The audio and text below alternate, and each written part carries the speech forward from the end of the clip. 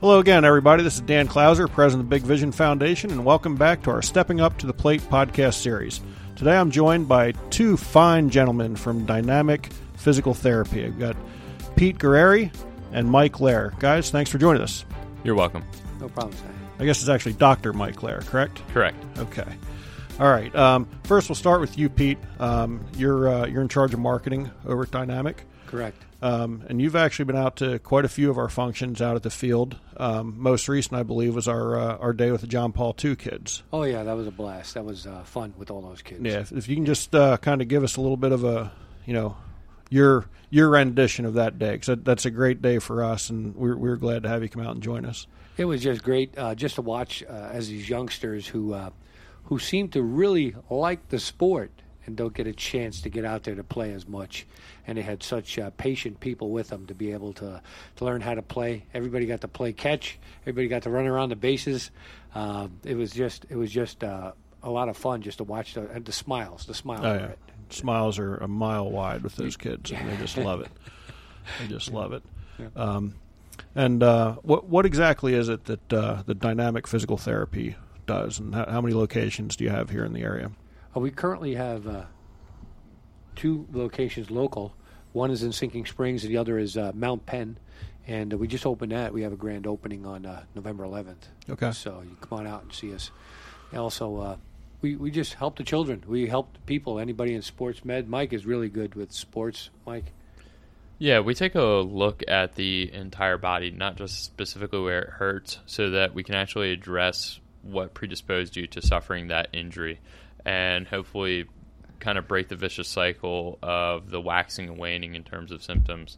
So for like pitchers, a lot of time there's a lot of great research out there, or any throwing athlete, in terms of what the norm should be. Out of Birmingham, Alabama, with Dr. Abrams and Kevin Wilk, there's a lot of great research, and when you really delve into it, you really can objectively take an athlete and look at where everything from the ankle up to the shoulder is supposed to be, and kind of predict what their likelihood of injury is going to be. And when somebody comes in for a shoulder injury, taking it not just to the shoulder, but actually backtracking, to other things that might actually predispose them to that injury, such as limitation in the hip, for which the shoulder compensated. So a lot of time it's that robbing Peter to pay Paul scenario. Right. So that's kind of the unique look that we take at a lot of times with athletes and just people in general is, how do we break that vicious cycle?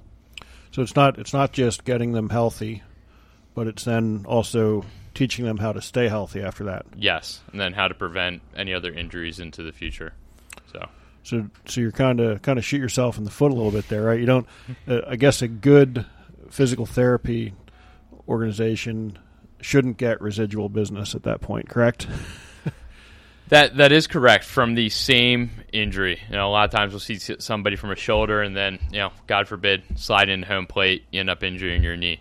Those are, and then if you choose to come back to us, I'm honored, because that means you had a really great first experience. And I feel that, we did a good job, because it's not something related. It was one of those fluke accidents. It wasn't something related to what previously brought you in. Right. Family referrals are also, something that I'm really honored to be able to take on. Word of mouth is really the best way to go. Right. So really nowadays, there does seem to be a little bit of an increase in injuries, not just in baseball, but just in youth sports in general. What do you think the main challenge is to try to break that trend?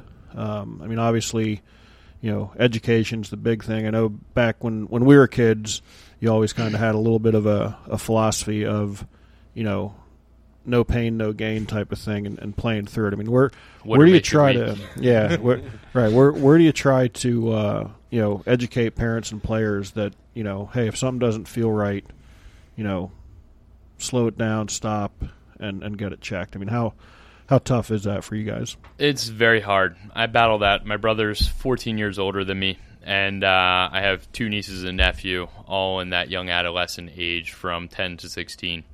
And the hardest thing is to actually get them to stop. The biggest thing, some of the biggest issues I find is early specialization in sport. So playing soccer, baseball, year-round, and not ever cycling that with a different sport. When you were a kid and I was a kid, did soccer, did track, did basketball, different wear and tear on different body parts, but playing the same sport over and over again, I see as a big red flag, and then taking time to educate the patients and the family members. The other thing is, when do you actually sit the player? Just because you can play doesn't mean you should be playing, because you got to look at long-term career projections. And, if you have the scouts at the game, you want to be able to play through the pain your senior year. You don't want to be playing through pain when you're in 8th, 7th, and 8th grade on pitch counts. Again and again, I see it. Parents don't even know what pitch counts are. They don't realize that having your kid play for 3 different teams throughout in the same same season is an issue. So, for instance, again, use my niece's example. She plays for 4 different soccer teams plus lacrosse to boot. I mean, it's a little bit excessive wear and tear on a body. Yeah. And it's just recognizing that they're not out there getting paid. They're doing it for fun and really putting the fun back in the sport. And from talking to Pete about the big vision, I mean, that was great, actually putting the fun in the sport and seeing the children's eyes light up, which is what brought me out here today. Yeah. Yeah, it's definitely a little bit of a different culture that we live in today, where we find it all the time, and probably the biggest issue of playing for multiple teams in the same season. I mean, that's an issue in and of itself alone, but then a lot of times parents don't really communicate that with to the coach, the 3 teams that they're playing with, and you got a kid who's a pitcher and he's slated to throw Friday, and he threw for his other team on Wednesday or even Thursday sometimes. Right. It definitely creates a little bit of a sticky situation at that point. I mean, I know that's something we deal with occasionally as well, and we really try to stress to our parents that they should only be playing for one organization, and if that means it's not ours, then that's a sacrifice that we have to make. So it is something that's been challenging for us to try to change that mindset that more necessarily isn't better. As quality versus quantity type of thing. Yeah, absolutely. Especially as a 13, 14, 15-year-old kid. And it's very hard because obviously the role models are all professional athletes and they see them out there working every day. But there's a big difference between a mature skeletal system and a still maturing skeletal system. I mean, you have a lot of open growth plates, things like that, and the body's still adapting. For instance, in baseball, you're supposed to get the upper arm bone, the humerus, is actually supposed to go through some physiological adaptations that actually help limit injury. So if that doesn't occur appropriately or happens too fast, that's when you start to get some issues along that growth plate or surrounding structures. Right.